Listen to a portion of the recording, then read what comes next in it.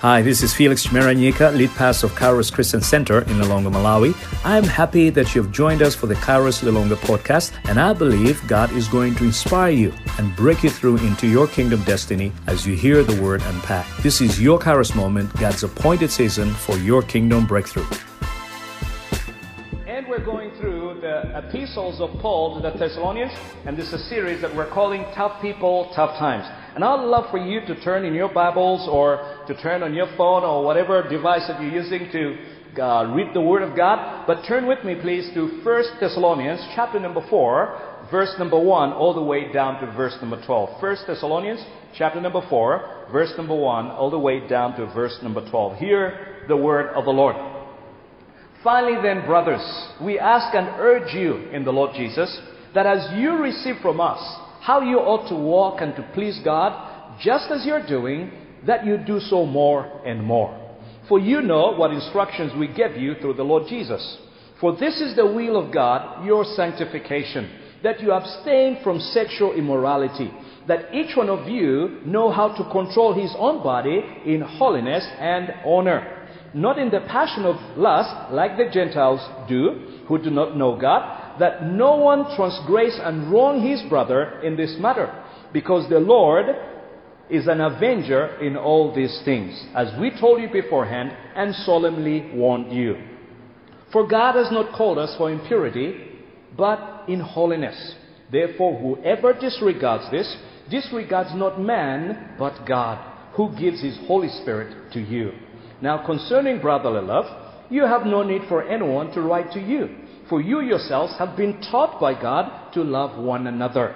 For that indeed is what you're doing to all the brothers throughout Macedonia. But we urge you, brothers, to do this more and more, and to aspire to live quietly, and to mind your own affairs, and to work with your hands as we instructed you, so that you may walk properly before outsiders and be dependent on no one. All men are like grass, and their glory like the flowers of the field. The grass withers, the flowers fade, but the word of our God lives on forever. Let's go to the Lord together in prayer. Holy Spirit, we ask you, may you speak to our hearts. May you toughen us in these tough times, and may you make us people that truly represent you, Almighty God, and truly love the world around us. In the name of Jesus Christ we pray. Amen.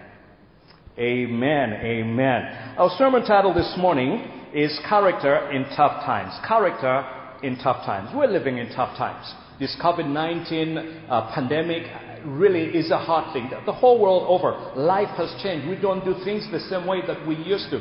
These are tough times. And somebody said, if you want to see how somebody is or how something is, put it under pressure. So they give an example of a snake.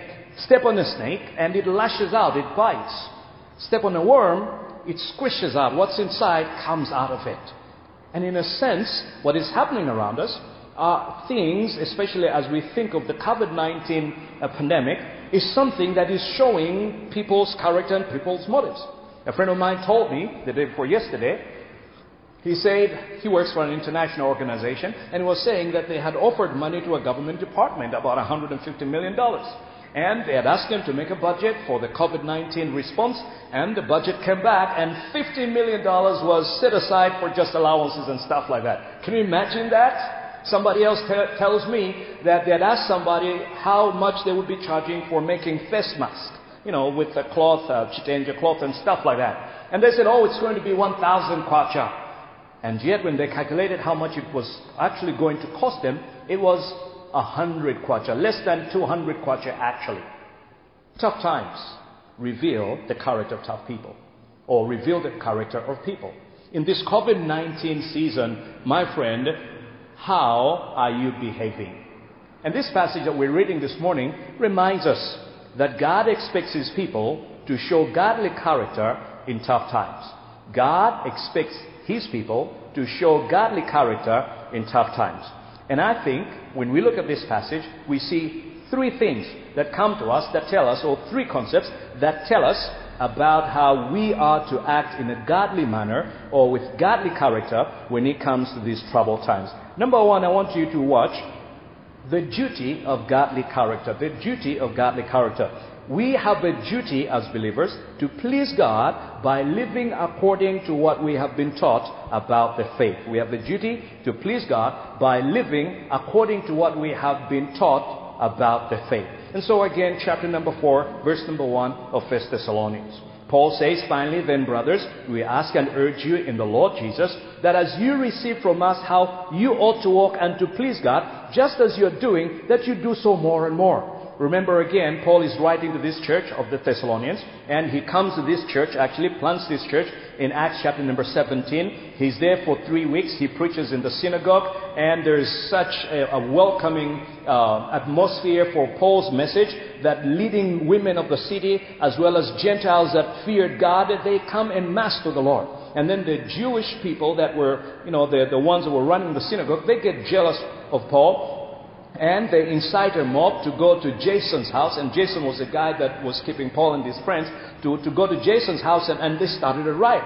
And the city authorities heard about it. And this city of Thessalonica, being a Roman colony, did not want to have that kind of trouble. Because what Paul and his friends were being accused of was that they were saying there is another king other than Caesar. In other words, they were accusing them of rebellion. And so the authorities knew that is a very dangerous thing, because if news of that gets to Rome, their city was going to be in trouble, the authorities were going to be in trouble. And so they proceeded to get some security from Jason, and Paul and his friends decided to leave the city.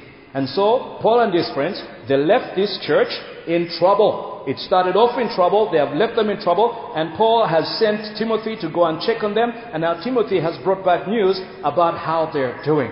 And so Paul now is writing to them and kind of like just checking on them and finding out where is it that they're at in their faith. Right? And so now, in the context of their affliction, in the context of their opposition against the gospel that they're facing, Paul is writing this letter. And he says, finally, we ask and urge you in the Lord, that as you receive from us how you ought to walk and to please God, just as you're doing, that you do so more and more. What is it that they had received?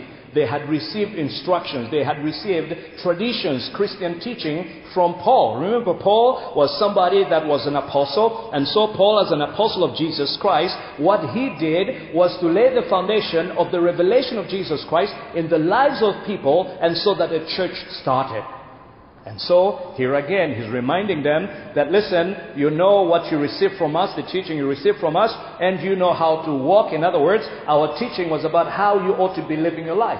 And true Christian teaching really impacts life. In fact, the thing that changes anybody's life is the teaching. No, miracles don't change anybody's life. The healings don't change anybody's life. In terms of your walking and being obedient to God, it's the teaching. Because it is in the mind, in the teaching, as the mind, as a man thinketh, so said Jesus, so is he. In other words, what you think, coming from what you're taught, is how you're going to live. And so Paul is reminding them, you have received, you have been taught from us that you should live your life a particular way, you should walk your life a particular way, and so please continue doing that so that you please God. And ultimately, my friend, the whole goal of human existence is to please God. The Westminster Catechism asks the question, what is the chief end of man? The chief end of man is to glorify God and enjoy Him. Yes, and so that's what he's reminding them of. He's reminding them of the things that he has taught them. He's reminding them that you should walk in those things, and you should walk in such a way that you please God. And he's saying, and we know you're doing this already, and so you should do this more and more. This is very commendable. This is a young church, but a young church that is on fire for God, that is living for God. And then verse number 2, he says, for you know what instructions we gave you through the Lord Jesus. You know what instructions, you know what we told you. The word for instructions there is also a word that is a military term and can be used of orders. So they were ordered. Now, I would imagine Paul, the one that met Jesus on the road to Damascus, the one that was so consumed by the gospel of Jesus Christ, the one who said that I'm not ashamed of the gospel of Jesus Christ, because it is the thing that brings salvation to Jew and Gentile alike. I'm sure there was one thing on his mind. It was the gospel. And that what he had ordered them was that they should be a people that had taken the gospel to the ends of the world. And Paul has already commended the Thessalonians Because he says of them that they became imitators of him as he had imitated God, and that they also were imitators of the churches in Jerusalem that were being persecuted. And so if there's one thing that Paul had drilled into these people, an instruction that he had given them, was get this gospel to the ends of the world, get this gospel into your spheres of influence, and get everybody that you know that you do not know to hear about the salvation that is in Christ Jesus. And that is in line with Matthew 28, verse 18 to 20, the Great Commission, where Jesus commissions his disciples to go into all the world and make disciples of all the nations, baptizing them in the name of the Father, the Son, and the Holy Spirit, and teaching them all the things that Jesus had taught them. I believe that the church in Thessalonica understood that they're witnesses, that God had called them to witness. Yes, to witness in preaching and in power with signs and wonders and miracles, to witness about Jesus Christ. Out of what God had done for them, what God had done in their salvation, in sending His Son to down the cross for their sins, there must have been inside them the appreciation and the gratefulness to God for what He had done for them in Christ Jesus. And therefore, they understood themselves as witnesses. So they are continuing on in their duty, in their pleasure, in serving God as witnesses. And Paul is calling them, continue in your duty. And that's the very same thing for you and for me today, my friend, that in this COVID-19 pandemic, this crisis that is around us, God has called us to do our duty of taking this gospel to the ends of the world. People need to know about Jesus. In fact, the healing that they need, the salvation of the soul that they need even more, is found in Jesus Christ. And you and me have been called to be a people that tell these people about Jesus Christ, that there is salvation in Jesus Christ. So we have a duty. We have a duty. Character, godly character, is seen in the duty of our godly character that we would share the gospel of Jesus Christ. Like I told you, 3 concepts here about how we can live godly characters, or we can have godly character in this crisis time, in this tough time. Number 1, the duty of godly character. And then number 2, I want you to watch the purity of godly character. The purity of godly character. We're called to sexual purity and to be different from the world. And again here Paul is reminding the church in verse number 3. He says, for this is the will of God, your sanctification. This is the will of God, your sanctification. What's God's will for your life? Your sanctification. What is sanctification? It's also called holiness. What is holiness? Does holiness mean something is very bright? No. Holiness means something is separated for God's use. To sanctify something is to separate something for godly use. And so, Paul is saying that the will of God upon your life is your sanctification. That you would separate your life to the purposes of God. Now, does that mean that you should stop everything and go start preaching, go be a missionary somewhere? Is that what this means? Well, it doesn't mean just that. In fact, probably you're not called, not many of us are called to leave everything and to go and serve God somewhere. But God has called you to serve God wherever you are. Yes, He has called you to serve God in your profession, to serve God in your school, to serve God in your neighborhood. That's where He has called you, in your sphere of influence, and He expects you that you would separate your life to Him.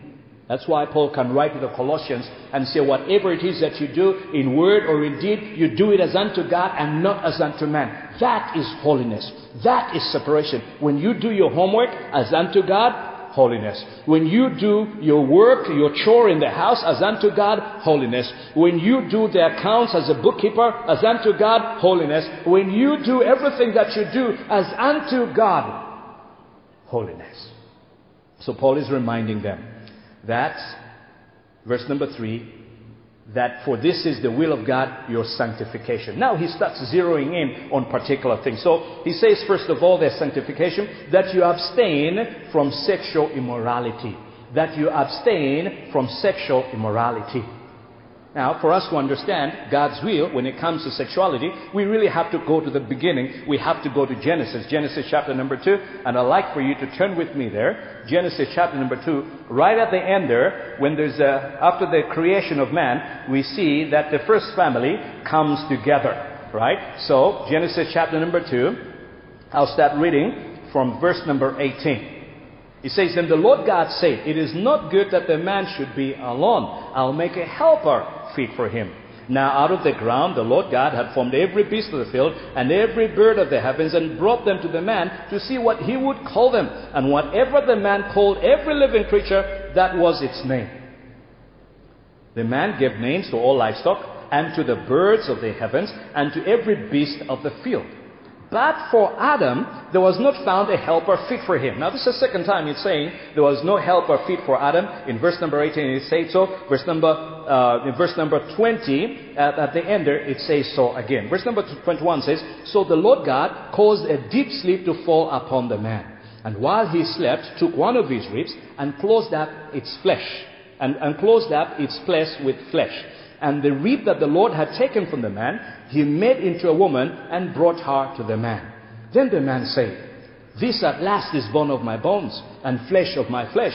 She shall be called woman, because she was taken out of man. Therefore a man shall leave his father and his mother and hold fast to his wife, and they shall become one flesh. And the man and his wife were both naked, and they were not ashamed." Listen, when the Bible says here that they shall become one flesh, it's actually talking about sexual union. That the man and his wife, because the man has left his mother and his father and has come together with this woman, with this wife. And I want you to notice something that many times is forgotten nowadays. Sex is for people that are married. That's what it's for. It's for people that are married, that are showing, that are consummating their love for each other. Yes, God has brought them together, and so because God has brought them together to bring about His purposes, that's what was happening with Adam and Eve. God had put Adam and Eve in the Garden of Eden, in the world actually, to bring about His purposes. He had told them to fill the earth and multiply. So in other words, this arrangement here is an arrangement that God expects to happen in the earth. Because the reason He brings the man and the woman is so that together they can fulfill His purpose of bringing His dominion into the earth, and also of populating the earth. Here's what it means. It means, as far as God is concerned, sex is for marriage. Man and woman. Not man and man, not woman and woman. Man and man, woman and woman will not bring about the purposes of God, because not only must they consummate their love, but they must also come at a place where they replenish the earth. And so then, when we speak of sexual morality in the context of the Bible, we're saying it must happen in the context of a monogamous marriage, or a one woman, one man marriage. That's where sex is supposed to happen. Before people are married, no, it is wrong. It is a sin. It is committing adultery.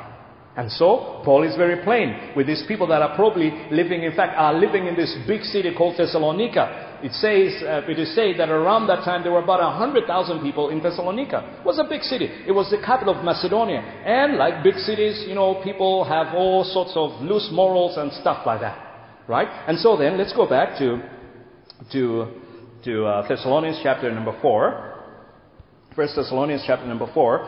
So then, Paul adds on what it is that their holiness or being sanctified is about. So first of all, he says that God expects them that they are not going to walk in sexual immorality, so they should abstain from sexual immorality. And then he says, verse number 4, again, in fact, no, I'm in verse number 4, that each one of you know how to control his own body in holiness and honor, not in the passion of lust, like the Gentiles who do not know God. He says there should be self-control.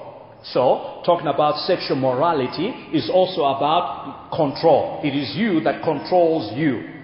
God has given you the ability to control your body. And so Paul is saying you must control yourself. And Paul elsewhere in Galatians chapter number 6, he speaks of the fruit of the Spirit, and one of those things is actually self-control. Galatians chapter number 5. One of those things is self-control. Watch. Do not be like the Gentiles.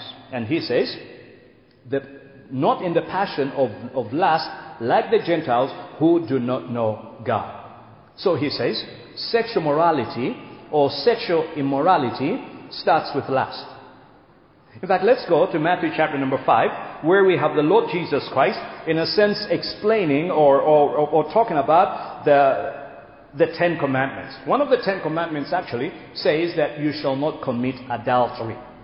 But Jesus, when he's explaining the Ten Commandments, he actually shows God's greater standard. So in chapter number 5 of Matthew, and we go on to verse number 27, here's what he says. He says, you have heard that it was said, you shall not commit adultery. But I say to you that everyone who looks at a woman with a lustful intent has already committed adultery with her in his heart.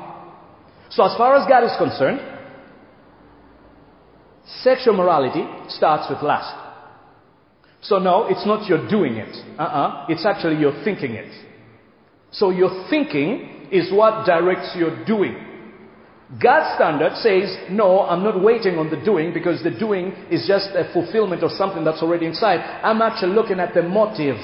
So Jesus here says, no, understand, committing adultery is not about sleeping with somebody. Committing adultery is about the lustful thought in your heart, the lustful intent in your heart. Already you've committed adultery. Listen. When it comes to sexual morality, we must understand it always starts with the mind. In fact, somebody has said that the greatest sexual organ is actually the mind. And today with internet and and all the things that you find some really good things on the internet, like sermon, hearing the Word of God, but you also find some crazy things on the internet, pornography and all sorts of things like those. And so don't keep yourself to say, no, I'm only watching, I'm not actually doing it. No, God is looking at your heart. He's looking at the lust inside there. And friend, let me tell you something. Only God can help you to purge those thoughts. Yes, Paul writes he writes to the Romans, he says, be transformed by the renewing of your mind. In other words, get into the Word of God. When you get into the Word of God will give you a passion for the things of God, and it will take you away from sin. Paul continues, as we go back again to 1 Thessalonians chapter number 4, and right now we're in verse number 5. Not in the passion of lust like the Gentiles who do not know God. Verse number 6, that no one transgress and wrong his brother in this matter, because the Lord is an avenger in all these things, as we told you beforehand and solemnly warned you. He's saying it's possible that somebody can transgress his brother, can wrong his brother.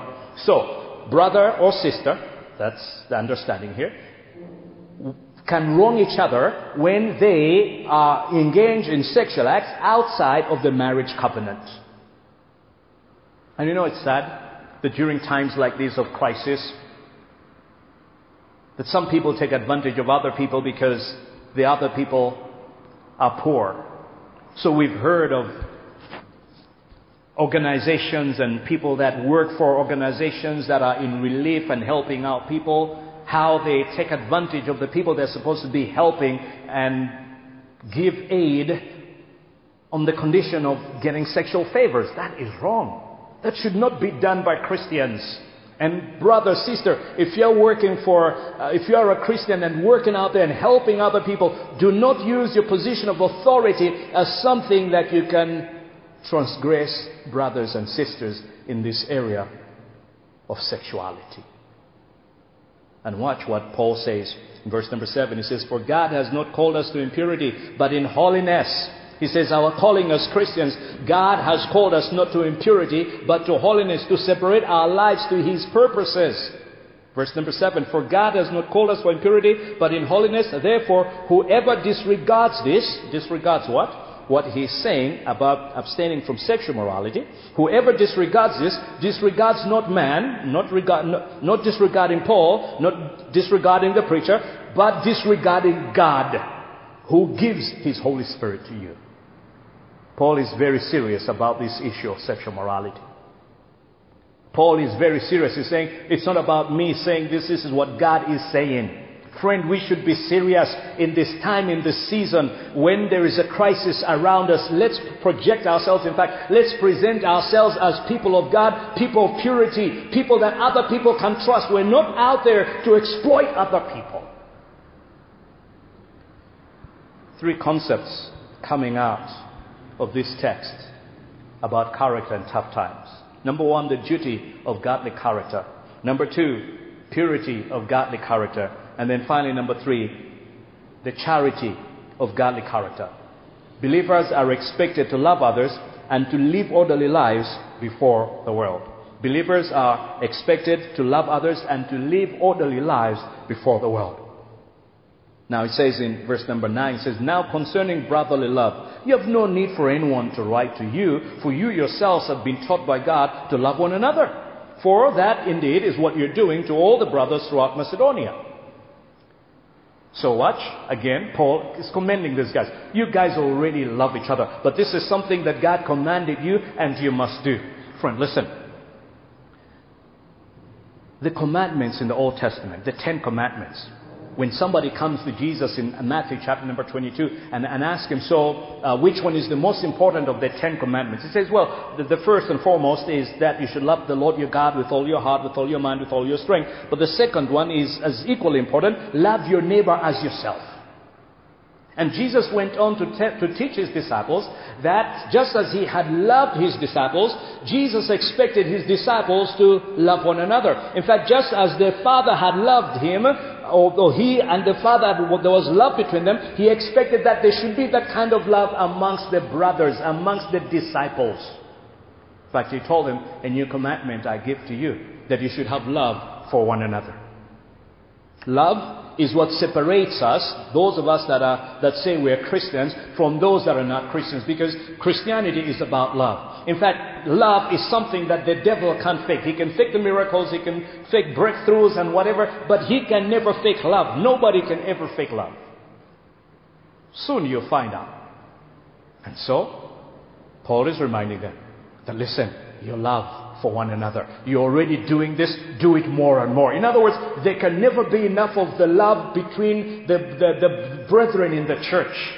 Hallelujah. Oh, may you show some love in this COVID-19 season. Listen, love is supposed to start in the church of Jesus Christ. We know there was the announcement of the lockdown. We know there was the court injunction against the 21-day lockdown. And we know why. The reason is, how can you lock down the country and you have people that are living from hand to mouth who don't have any means of making money during the lockdown? And so the court injunction was sought so that they can stop the government to say, wait a minute, take care of these people. Take care of the poor. Take care of the ones that are living day by day because they don't have money or savings or anything like that. Sure, the government needs to do that. That's why we have government. That's why we pay taxes. That's why we're citizens. The government is supposed to take care of our citizens. But friend, how about you and I in the church? What are we doing with our brothers and our sisters that have nothing? Are we going to provide for them? We know that, the way that we're going to beat COVID-19 is actually staying at home to reduce the infections. See, it must start with you. It must start with me. We must start in our churches. We should find out the people that are in need in our churches, and we should mobilize food, mobilize things that they need so that we can give to them and they can survive through this 21-day lockdown. A lockdown must happen at some point in time because that's the way we curb this thing. But the big issue is, where is your love? Who are you sharing with? Who are you giving with? Paul is saying in this tough time, please show your charity, show your love by loving your brother, loving your sister. And here's what he says in verse number 10. For that indeed is what you're doing to all the brothers throughout Macedonia. But we urge you, brothers, do this more and more. Yes, you've done something, but do some more. Show some more love. Let the world around you know that you are a loving person and that you are a reflection of the love of God, that you have come into that community, you have come into that office so that you can show the love of God to people. And Paul says, but we urge you, verse number 10 again, we urge you, brothers, to do this more and more, and to aspire to live quietly. Now he's starting to talk about how they ought to be living with other people. To aspire to live quietly, not quarreling. Not picking a fight every time. To aspire to live quietly and to mind your own affairs. Not to get busy with other people's business. Listen, all of us have our own races to run. You have your restaurant. I have my restaurant. But here's where we get deceived. I start thinking that because stuff is working out for you, then I should start running your race. I'm going to fail that race.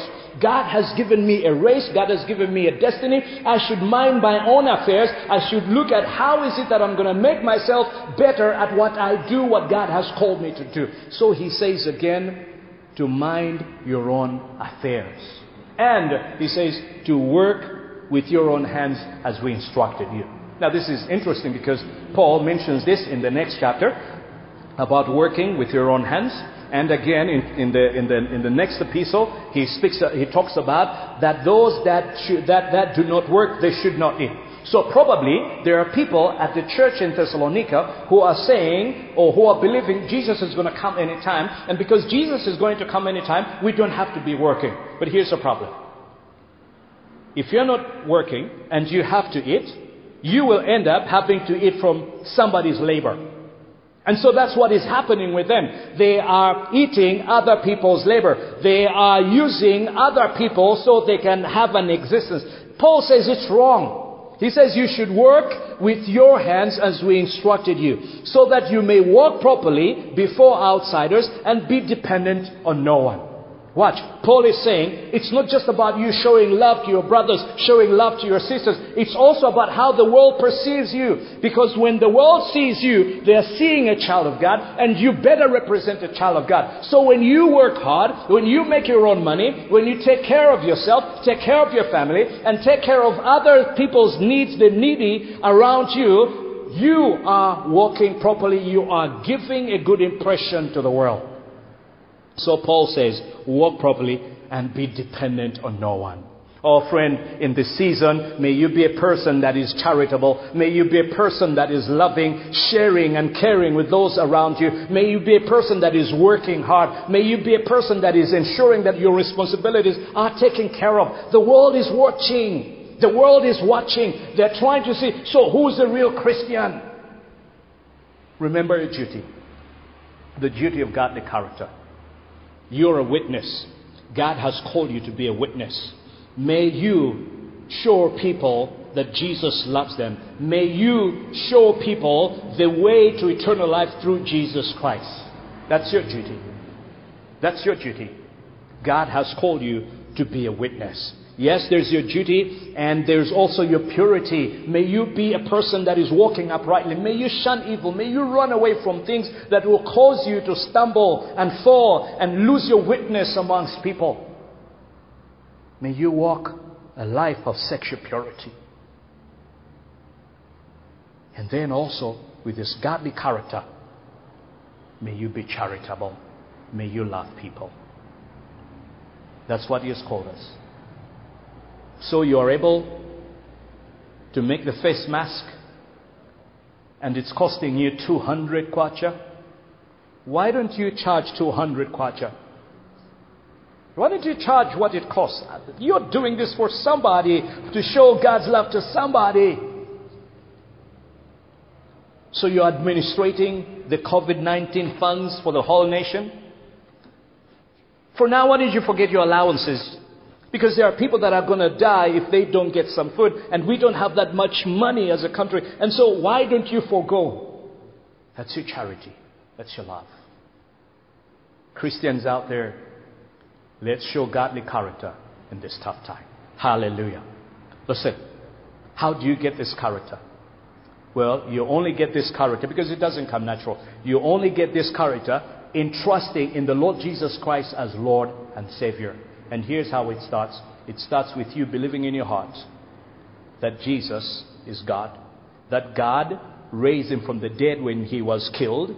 And that He has a hold of eternal life. And He has defeated death. And He's able to save you and to come back for you and to take you into eternal life. All it takes is a prayer. You can repeat this prayer after me. Believing. And God, the Holy Spirit, is going to come into your heart. Let's pray together. Holy Spirit, I ask you that you forgive me of all my sins. I'm a sinner. But I ask you, you wash me in your blood. Fill me with your Holy Spirit. Make me a new creation. Break every chain of sin in my life. And even sexual sin over my life. Break its hold. In your name I pray. Amen. If you prayed that prayer, would love to get connected to you. Please send us a message on the Facebook Messenger. Send us a message, however it is that you can. Would love to get in contact with you. But you may be there too and you're saying, I have a need for healing. I am sick. I need God to touch me. Our God is a healer. Our God is a healer. In fact, He has made a promise. He has said He is Jehovah Rapha, the God who heals us. And so that when we're sick, we're supposed to call to Him and He will answer us.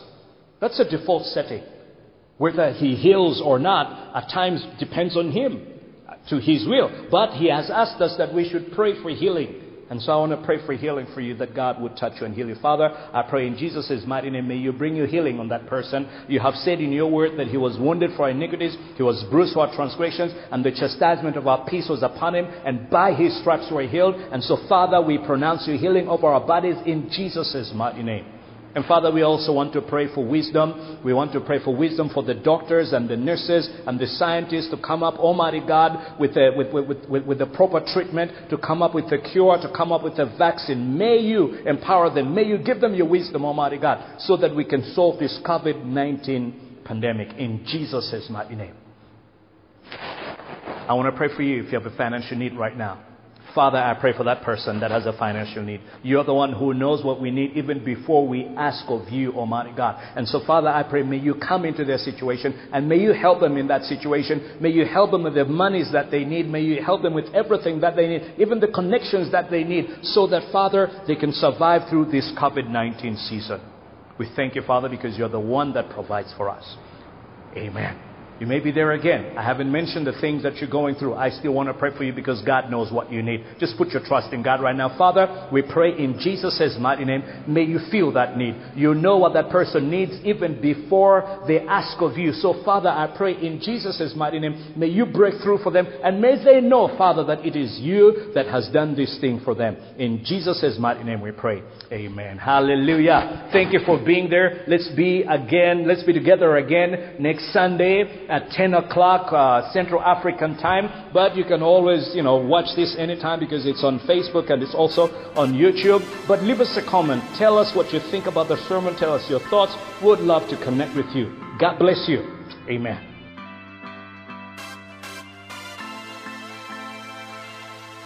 Thank you for listening to the Kairos Lilongwe podcast. I trust you've been blessed. Please do us a favor and share this podcast with friends on Facebook, Twitter, or WhatsApp, and whatever social media you're on. May the Lord break you through into your kingdom destiny. Blessings.